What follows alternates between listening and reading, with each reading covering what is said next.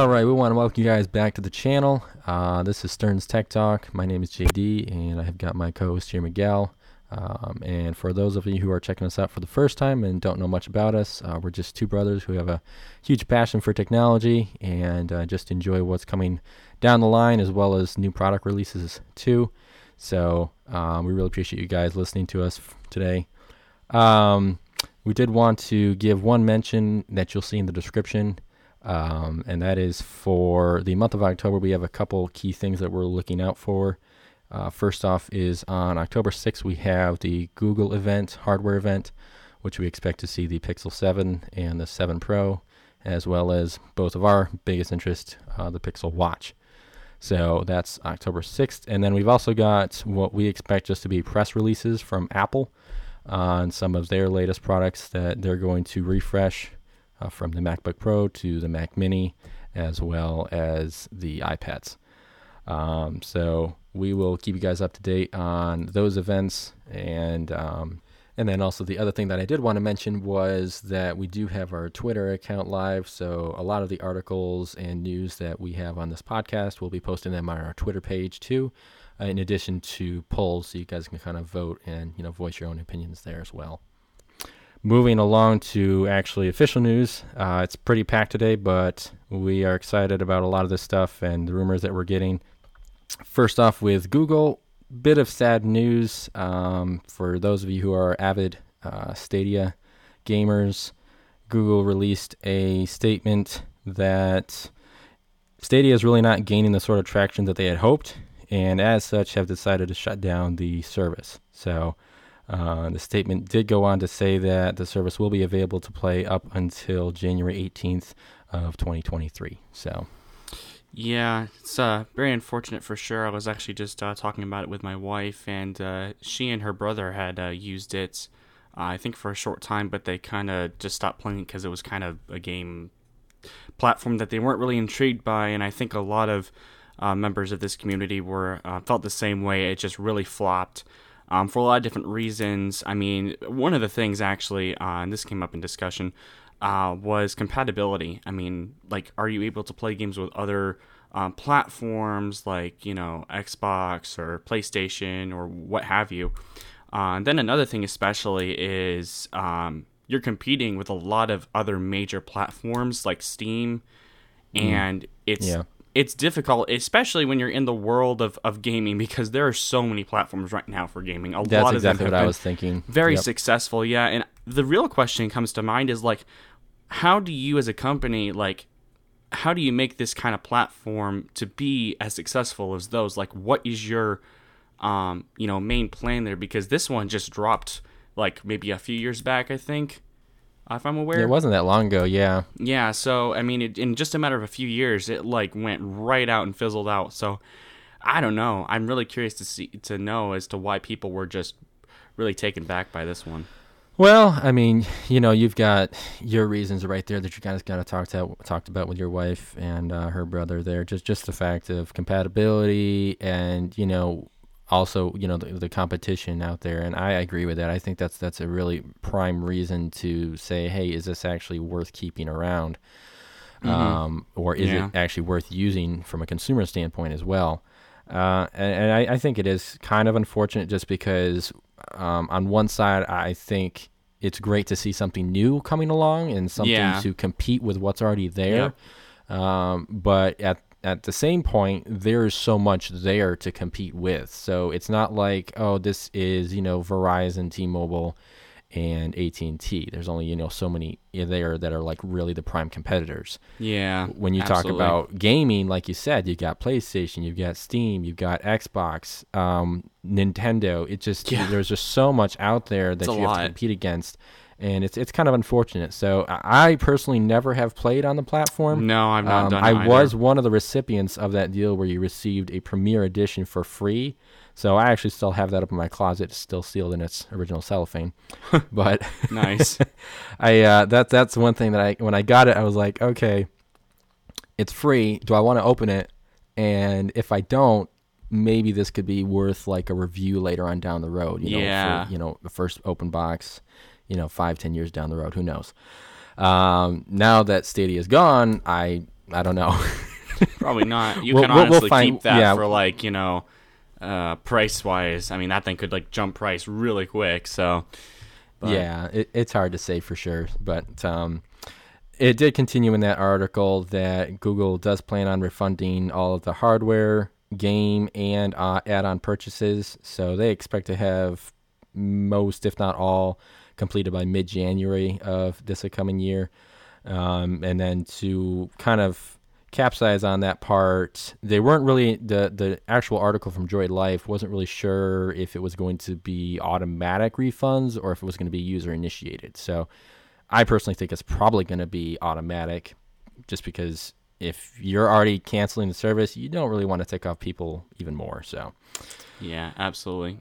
You might have people that are unaware of, even if they have games or subscriptions or whatever that they have with the platform. Exactly. I think it's a much better idea for Google to go ahead and automate that, just out of respect for their consumers, because I think that would be a great thing to do on their part. So yeah, because people come in and then they go out. It's just the way games go. Even for me, I have an Xbox One, got an Xbox One X.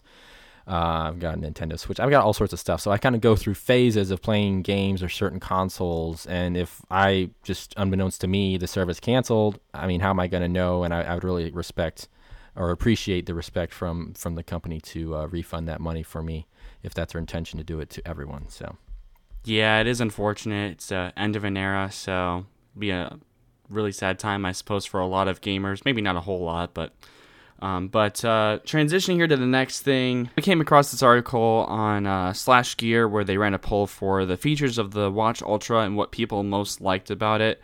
There were top three, so out of 611 respondents, 29.3% said they really liked the emergency button. 23.08% said they really liked the temperature sensor and the depth gauge. And then 17.68% said they really liked the action button. And for me personally, I would say in my order, I would have emergency as number 1, action is number 2, and the temperature sensor / gauge is number 3. And the main reason that I would have the action button is the second, and obviously it differs from different people to different people, obviously. But for me personally, I feel like the more proficient a feature is, the more benefits you can get out of it. I mean, I guess you could say that with the gauge and the temperature sensor as well, but for the action button, there's a packed ton of stuff that you can do with that. I feel like you'll get a lot more out of that when you're doing like runs or swimming routines or what have you. I feel like there's a lot of options you have. Obviously, I don't hate the temperature sensor gauge at all. I think that's an excellent thing, especially now that you have 200 meters depth for water or for diving, excuse me, and you've also got that nice temperature sensor in there as well. And in emergency, I agree with the first, with everyone voting as number 1. It is really crazy out there, really dangerous, and you got to be careful. And so I think this is going to be a really great thing in the future for especially kids. Like if they're in danger or anything, like it's really important that you have something on your kid to make sure they're safe, or just on your person to alert everybody else, like, hey, there's something big going on here. So I would say I would order that and that way. I don't know if you have a different order there, but that's how I feel right there. Actually, I would probably switch it up even further. I would actually put the action button as first, just because I feel like that's more generic. That runs with all three. Now, I guess you could say that for the emergency technically, but I don't know. Like when you're down in the water, there's really no reason to use the emergency siren. So, not really going to get those 86 decibels out of that. Nope. But I would probably put the emergency second. And then the other ones after that. Actually, they did have a fourth and a fifth, which was the dual frequency GPS and then night mode. So, but they got really lower scores on that. It was like 15 and then 14%. Yeah, I would agree with that right there. I mean, night mode, you're really. I mean, it's I don't even. I like the mixture of it because it changes it to red and you can see it and stuff like that. But as far as just usability and popularity, I can see why. I wouldn't even necessarily call it a gimmick.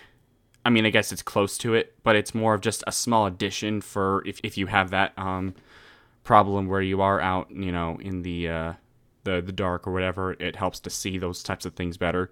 But yeah, I would agree. It's kind of on the lower scale of things that I find most intriguing of the Watch Ultra. I feel like it's almost an expectation in some cases. Yeah, I feel like you have to have it there. I feel like this is something we shouldn't be like, oh, this is great that they have this. It should be more so, oh, obviously this should have this. A lot of watches, I'm sure, I don't even know about the Galaxy Watch series or the Pixel Watch, but I feel like every watch should automatically have this as a thing, like low power mode.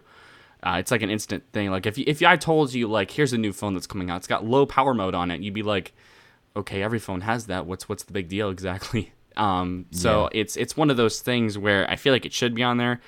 But yeah, I'd agree with you on that one. Yep.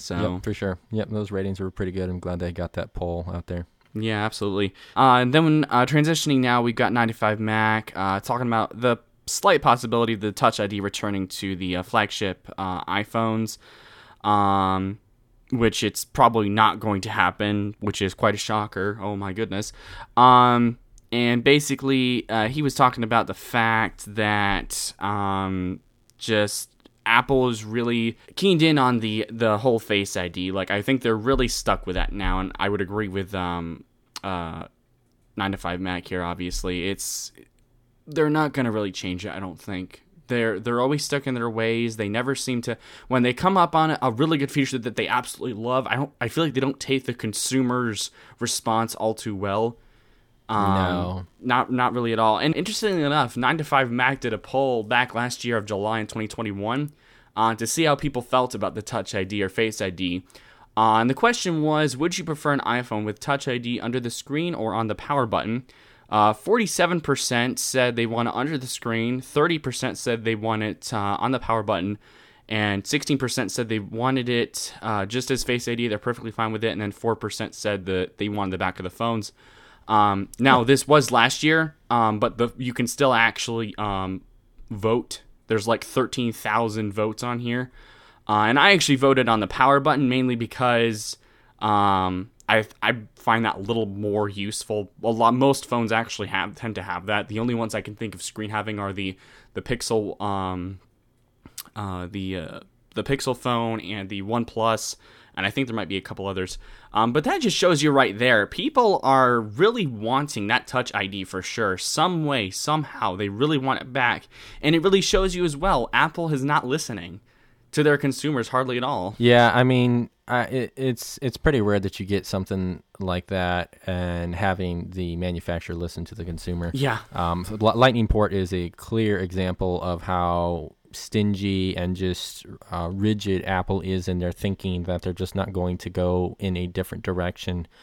And I get it because it's a mass-produced product and many people use it on a daily basis. But at the same time, I feel like you did change it up. I mean, you went away from Touch ID. So, but yeah, Mark Gurman had that article or the post there on 9 to 5 Mac, just saying that Apple had tested that out, and now it's pretty clear that they're not going to actually add it at any stage going forward. So a little unfortunate for some of those users that were looking forward to possibly having Touch ID return. So. Yeah, like me. I really want it like back. Some way, some fashion. I just really would like it back. Yeah, and actually, to further that along real quick, one of my favorite Android phones, very high in my list, was the Samsung Galaxy S1E, and that actually had it on the power button. Yeah, I loved that. That was a wonderful phone. And honestly, I think it's probably one that I would go back and buy just for the sake of keeping it on my shelf. So, but yeah, going along to, as you mentioned, Pixel, Amazon had a confirmation of the Pixel 7 was leaked for the price, or was leaked with the price of $599. So, wasn't really entirely surprised because I feel like Google wouldn't be Google if they didn't leak. So that's true. They have major issues with their buckets. They just can't seem to keep the water inside. So sure. I mean, at least we know what we're getting as far as the price. I'm more interested personally in the Pixel Watch, but that's just me. Yeah. Which to hit on that, they actually did. Last week we mentioned that we had the colors for the Pixel Watch bands, and now we actually have confirmation of the unboxing of it, or at least pictures of it. And we'll look at this, and obviously we'll post this in the description. But they open up the manual, and you can actually get to see how the band interacts with the timepiece, which I thought was really cool. I don't know if you had a chance to look at that image, but I thought it was pretty neat. Yeah, it is. It's definitely a simple way for sure. I don't see this being complicated at all. In fact, I think it's just simple instructions there. I don't even think you need the actual pamphlet, but yeah, very very cool way of doing that. And obviously, I think for me it was more impressive just to see the animation when they released or at least announced it. So maybe it'll still look kind of cool when you have it in hand. But I would like to go back to that Pixel 7 that price rumor. That it's $599. I am actually 100% okay with this price. I mean, you look at it and you think, by just looking at these specs, we got AMOLED, you got 50 megapixels, 4K ultra-wide camera as well, you got 8-core CPU, you got that Google Tensor 2 chip, there's a fingerprint reader right in the front screen, 4700 milliamp hours. I mean, this thing is actually pretty packed for it being only $600. So I would say, and maybe I'm being a bit too drastic on this one, but I would almost say that I love the pricing for this better than the iPhone 14 Pro. I mean, just from face value, from what you get, I feel like it's a better option for people who not only want a lesser price for a phone, but are getting a lot of those specs that, you know, $800-900 phones seem to have. Yeah, you're getting it $400 cheaper, at least if all goes well. Maybe Google is kind of joking with us, but if it is $599, then I mean, yeah, I agree with you. I think that's a great price right there for that phone.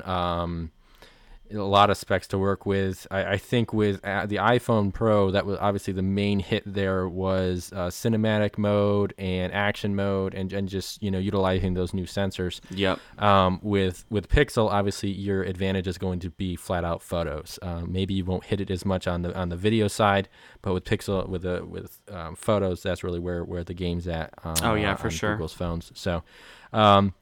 I guess the only thing that I would kind of be, it's still in a growing stage, is the Tensor chip. So they're still trying to work out those kinks. But the fact that they're trying to go on custom silicone is a good thing to start off with anyway, just so that way they can better customize their ecosystem and such, and follow in the path of Apple. So, yeah, absolutely. I really do agree that price seems to be okay. And obviously there's always room for improvement on these phones. So, we'll obviously give more information on that once it comes out, because we'll be doing a review kind of on the event for sure. Then moving along here, we've got some info on the S23, and it's actually going to be taking design cues from the S22 Ultra. So the originally what you'd normally have is sort of a sort of a frame around the lenses. However, what they're doing is they're actually taking that frame off. Now, I'm kind of on the fence about this. I know we kind of discussed this in passing for just a little bit. I feel like it would be okay because you get a more sleek design of the lens. I'm sure they'll be able to protect it just as well as, you know, Apple's protected their, sapphire lenses and whatnot.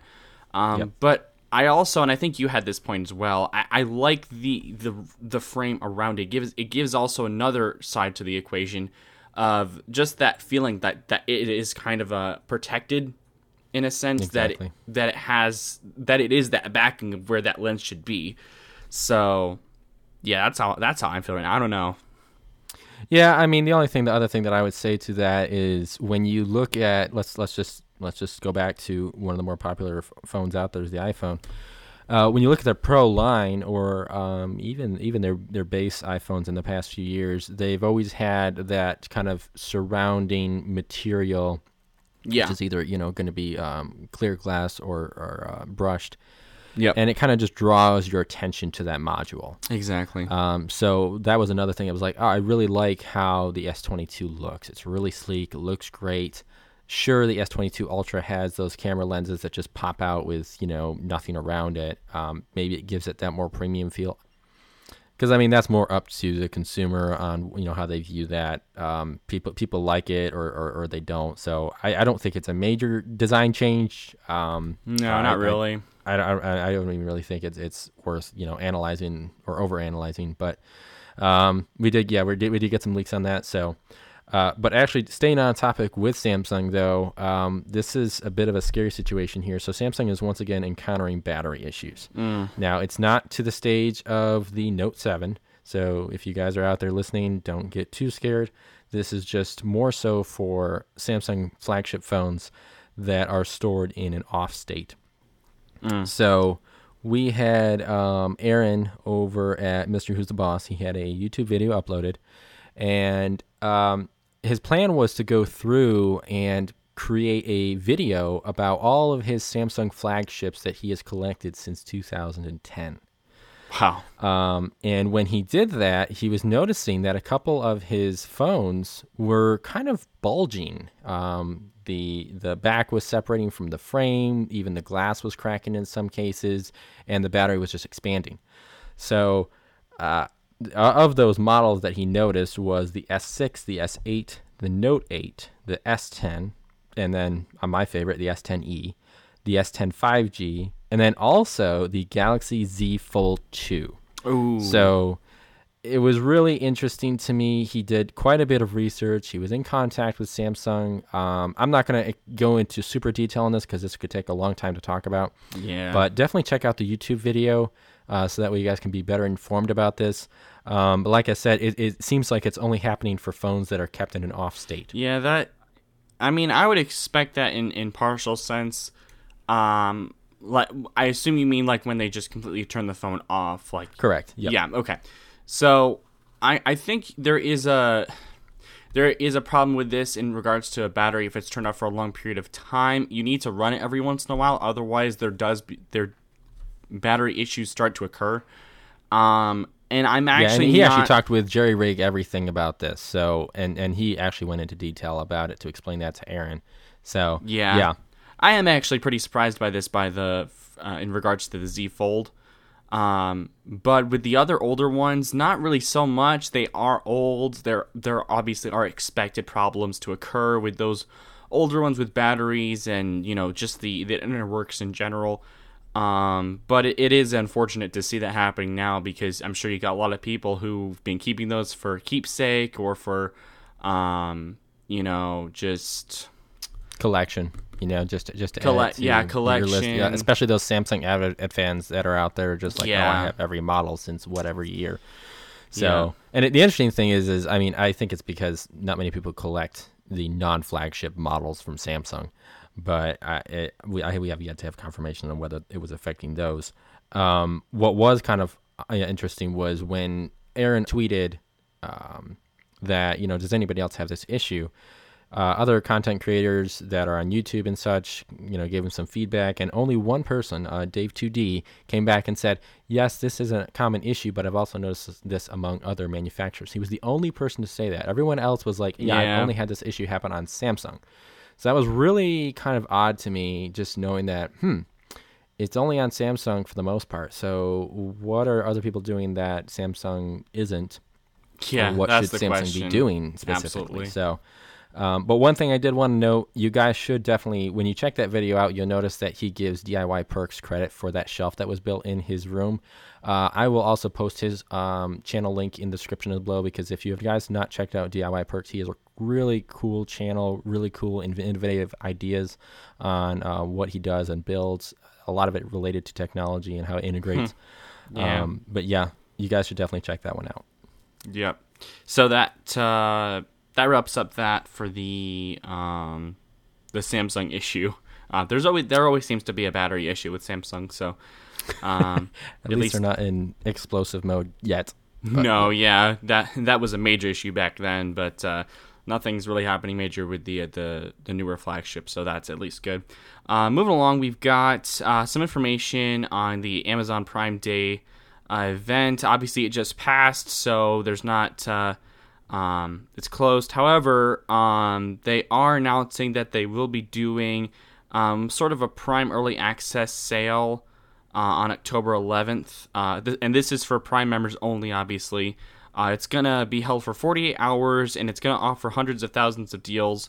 across a lot of different categories like kitchen, device, Amazon devices, pets, toys, all that kind of stuff. So yeah, that'll be really good. Get those extra deals right there. I saw that one for the Peloton. I don't know if I could ever actually buy one, but I thought that was kind of interesting. Those things are pretty darn expensive. Oh yeah, for sure. And I guess for me, if I was gonna probably buy something, probably be a kitchen thing. I was just going to say that I think it'd probably be a kitchen appliance for me too, because I think that would justify it for both my wife and myself. Yeah, I was going to say that too. It has to benefit both of us, otherwise that deal ain't going through. Nope. I'm glad we're in agreement with that, because I was kind of going to say the exact same thing. So yeah, no, I can't do that. I can't be as brave as I want to be. So. Yeah, pretty much. Oh, man. Yeah. But, yeah, they're doing this, so just keep an eye out for that. Be aware, again, that is October 11th, and again, for Prime members only. So if you're not a Prime member, you can, I think they still have, 30-day free trial, so you can still do it. But just keep aware of that, so. Yep.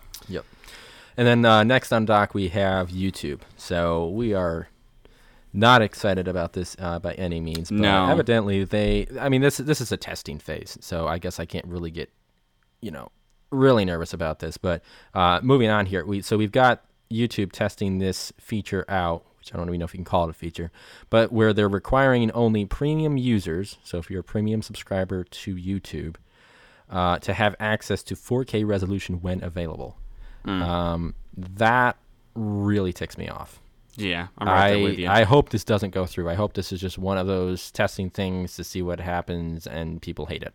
Because why you would offer that for all this time and have everyone have access to 4K is just ridiculous, and then you want to have it limited to premium subscribers only. So I don't know if you have any positive feedback on that, but I would guess you'd be in the same boat. You would be correct about that for sure. I mean, I don't even know why they would even consider this as a possibility. When has there Aaron ever doesn't been? Really show emotions on YouTube, but you can definitely tell when other he than was I guess not Amazon, because they offer high definition. Yeah, so that's it for that. Hopefully, for when you do rentals and whatever. But when has there really ever been an option where I have to pay extra just to be able to watch in a little bit better quality? Where is that charge coming from exactly? Because these people, they post these videos on the platform in 4K. It's not YouTube that's doing it, right? And so, I agree. Yeah, I feel like that's a disservice to the actual creator in a sense, because it's like you have to pay more for them to be able to view it in that quality. And I feel like it should be up to the discretion of the actual creator that's like, I want to put this in 4K. I want everyone to be able to enjoy this as much as possible because I've spent so much time and effort into working on this, and now people are going to have to pay just to be able to see it. Like, that's ridiculous. I'm sorry. I can't accept that at all. So to take it one step further, these content creators buy these cameras with 4K capability because they want to future-proof themselves, and then they're like, oh, well, what's the point of doing this if it's going to be limited to premium subscribers? So I just, it's not really something that I agree with in any way, shape, or form. And I actually saw this online, and I also saw it confirmed by Aaron over at Zolotech.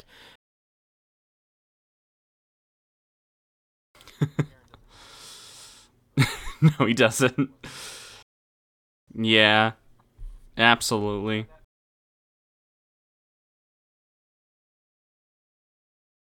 Yeah, I'm right there with you. I hope it is just a test thing, and I hope they actually listen to their consumers. That, like we talked about earlier, it is a very, very vital thing to listen to consumers, just to what they, especially if you've got subscribers and people who, actually pay for your subscription and that kind of thing. It's important to listen, because you'll start having people, knocking off there and not purchasing it at all.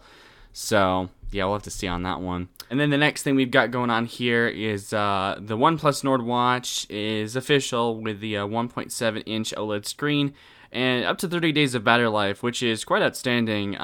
But unfortunately, this is only going to be released for India, which is really annoying.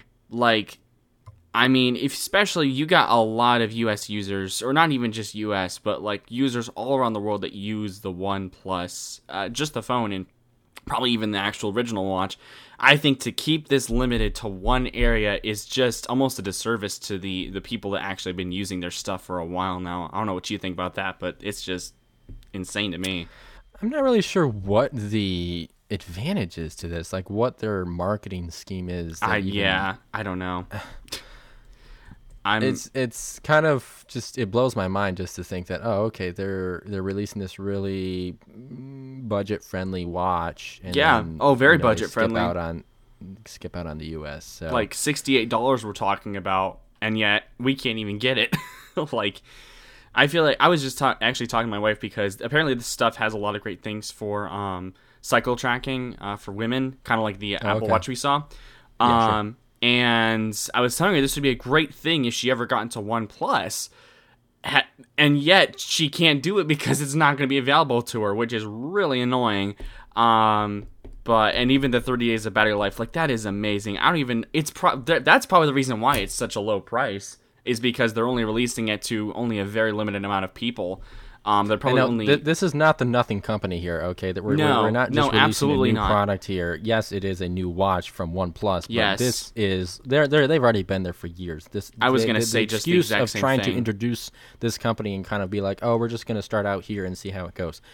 It's a budget-friendly watch. Why would you limit it? I don't know what their reason is for it. I can't see any logical way or anything that makes sense of why they're doing this. Or maybe they're just testing it out, kind of like how Nothing Phone did with theirs. They're testing it to see how it works. I guess that's plausible, but I mean, like you said, OnePlus has been around for a while. They've had a lot of devices being produced. They've made them to the full-on public, for goodness sake. I mean, I just don't get it at all. I'm really confused about this one. So yeah. I mean, the specs do look great. We'll post that in the link below. Yeah, that's the only upside to this. Include. Yes. They do look attractive, but outside of that, the excitement stops there. Yeah, just name a few things here, because we obviously want to name some good things about this at least. You do have Bluetooth 5.2, 60 hertz refresh rate, 1.78 AMOLED like we described before. Resolution is 368 by 448. It is SpO2. It has a heart rate monitor and SpO2 monitor and supports sleep tracking. It does have accelerometer and supports 105 different exercise types, and is IP68 rated, which is a little less than most ones, but it's not a major issue. No. And with not for that price. No, not at all. And then for that 30-day battery life, the reason why is because it's 238 milliamp hours, and it can go for a month on charge on its low power mode.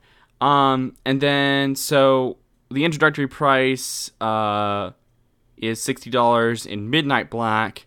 And the regular price is said to be $85. It's unclear when that will be coming into effect. There is a deep blue version that's supposed to come out. Looks really good. Yeah, there is no availability date for it yet, but that doesn't even matter because it's not even available to anyone except India right now. So, yeah. We don't normally get this negative, but it just kind of rubbed us the wrong way. Because actually, the first thing I thought of when I saw this, I was like, it almost looks like a knockoff Apple Watch, because it is. It's not a round. It's not a round timepiece. I agree. It's actually rectangle. So when I saw it, I was like, oh man, that looks pretty snazzy, and it's pretty cheap, and it's got some decent, specs, 30-day battery life. And then I find out, I'm like, oh, it's only in India. The US doesn't get this. So maybe you know what? Maybe we're getting too hyped up about this as far as not coming to the US, and maybe they'll have an actual, one later on. But I guarantee you, it's not even going to be close to that budget price. So yeah.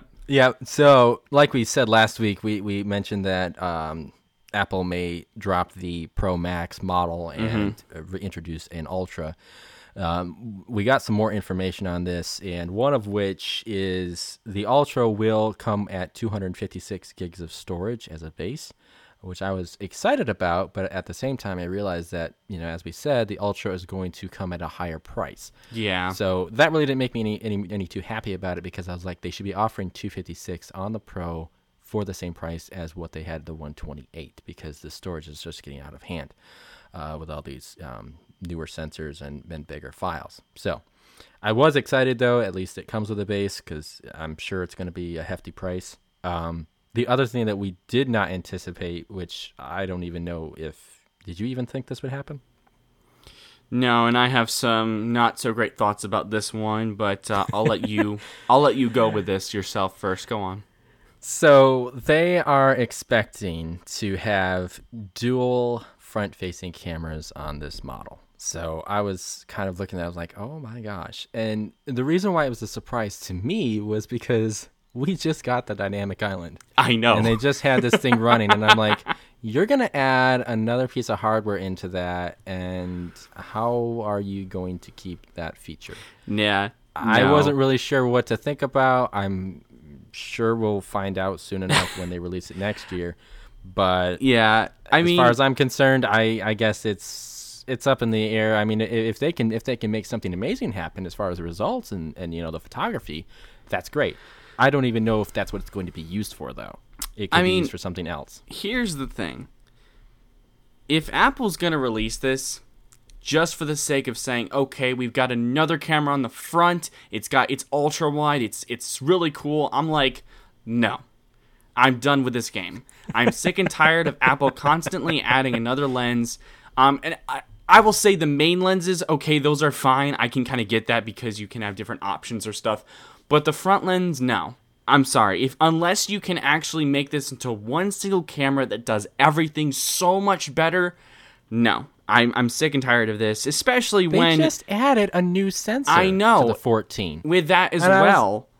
And it's like, what are you doing? What's your game here? Because this thinking iPhone Ultra. I want a selfie camera that is improved 100%, not just split it into two selfie cameras. Okay, they need to figure out how to do more with technology with less hardware. That is the point of improving it.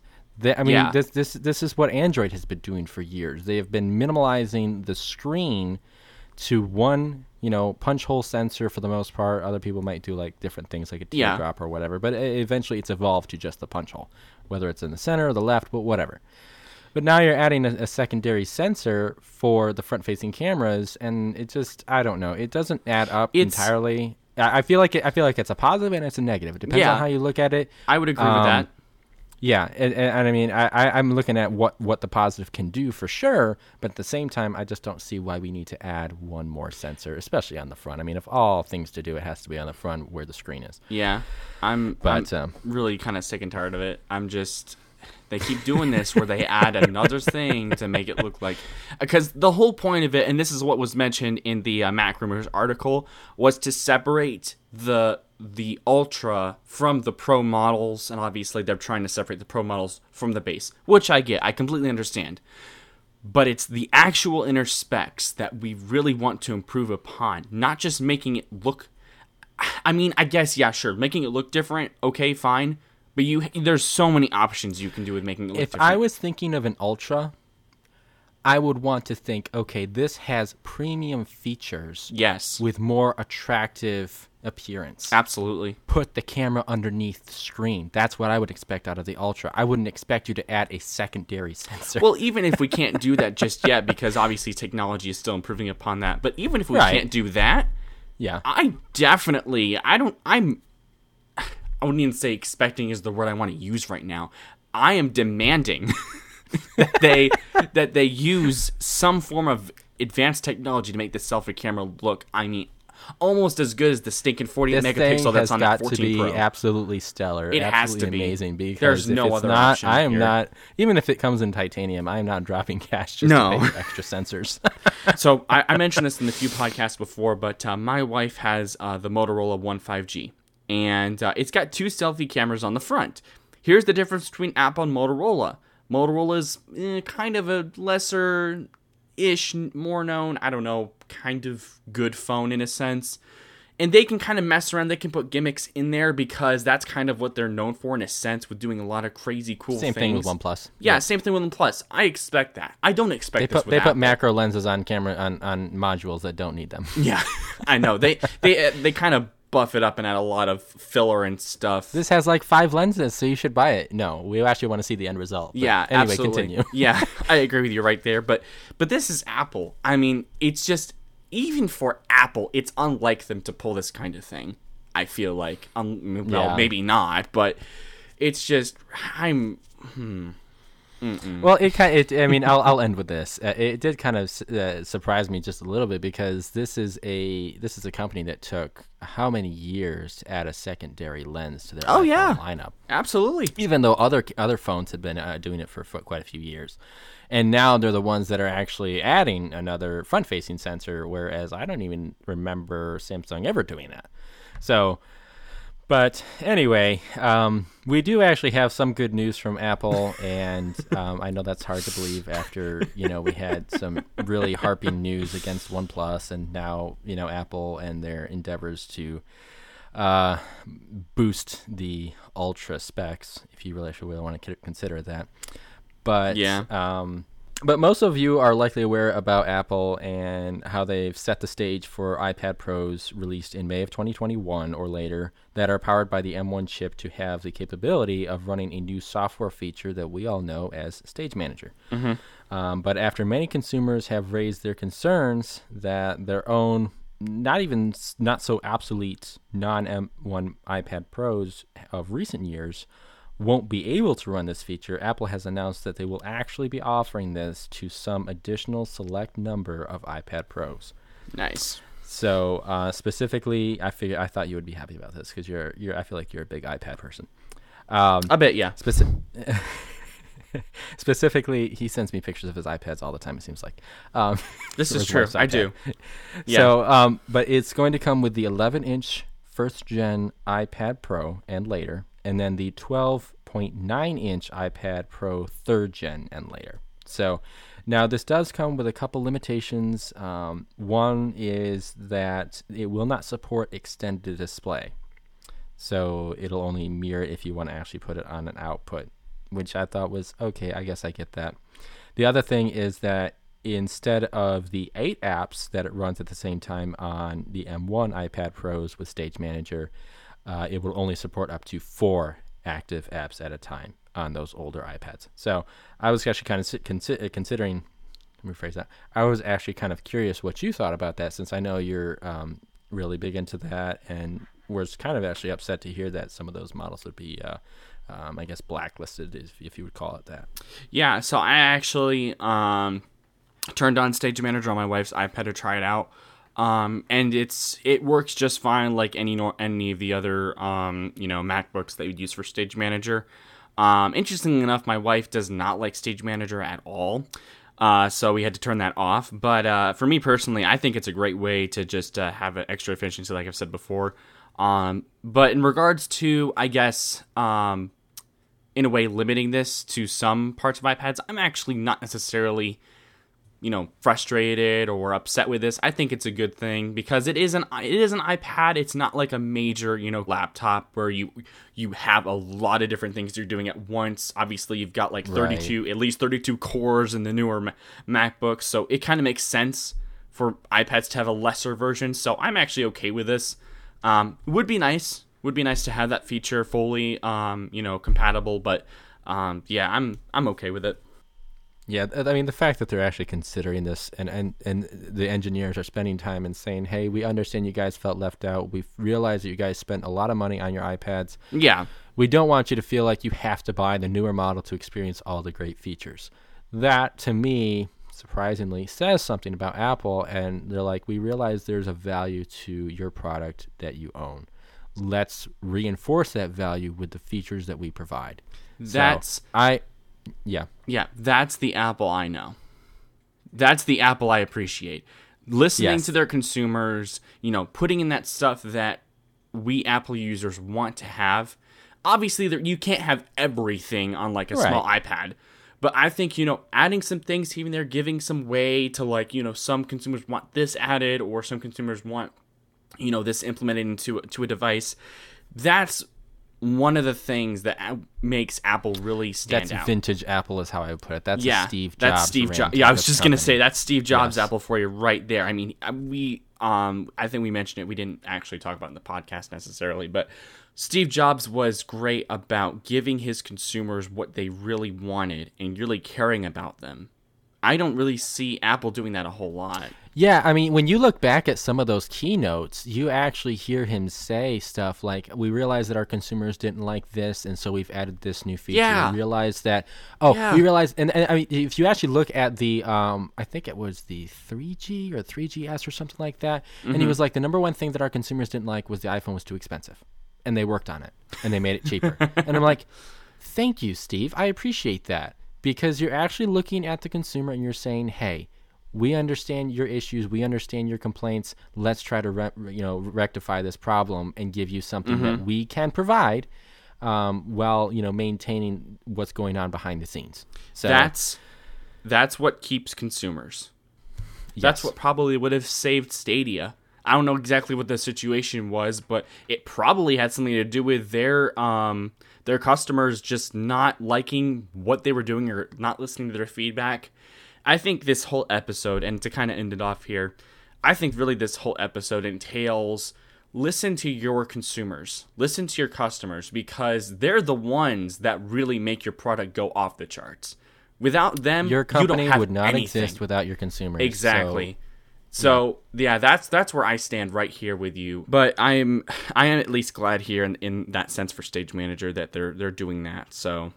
But, yeah, and I mean those iPad Pros are not cheap by any means at all. So I'm glad that those consumers feel like, okay, I didn't completely lose out on this. And I mean, maybe some people don't even care about Stage Manager, but at the end like of the my day, wife. at least we know that.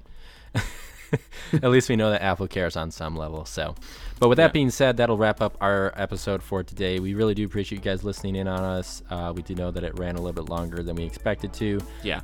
But we did have a lot packed in here, and we do hope you appreciated all the news that we got on today's episode for sure. Feel free to like and follow for future notifications when we upload new episodes. And thanks again. This is Miguel and JD signing off.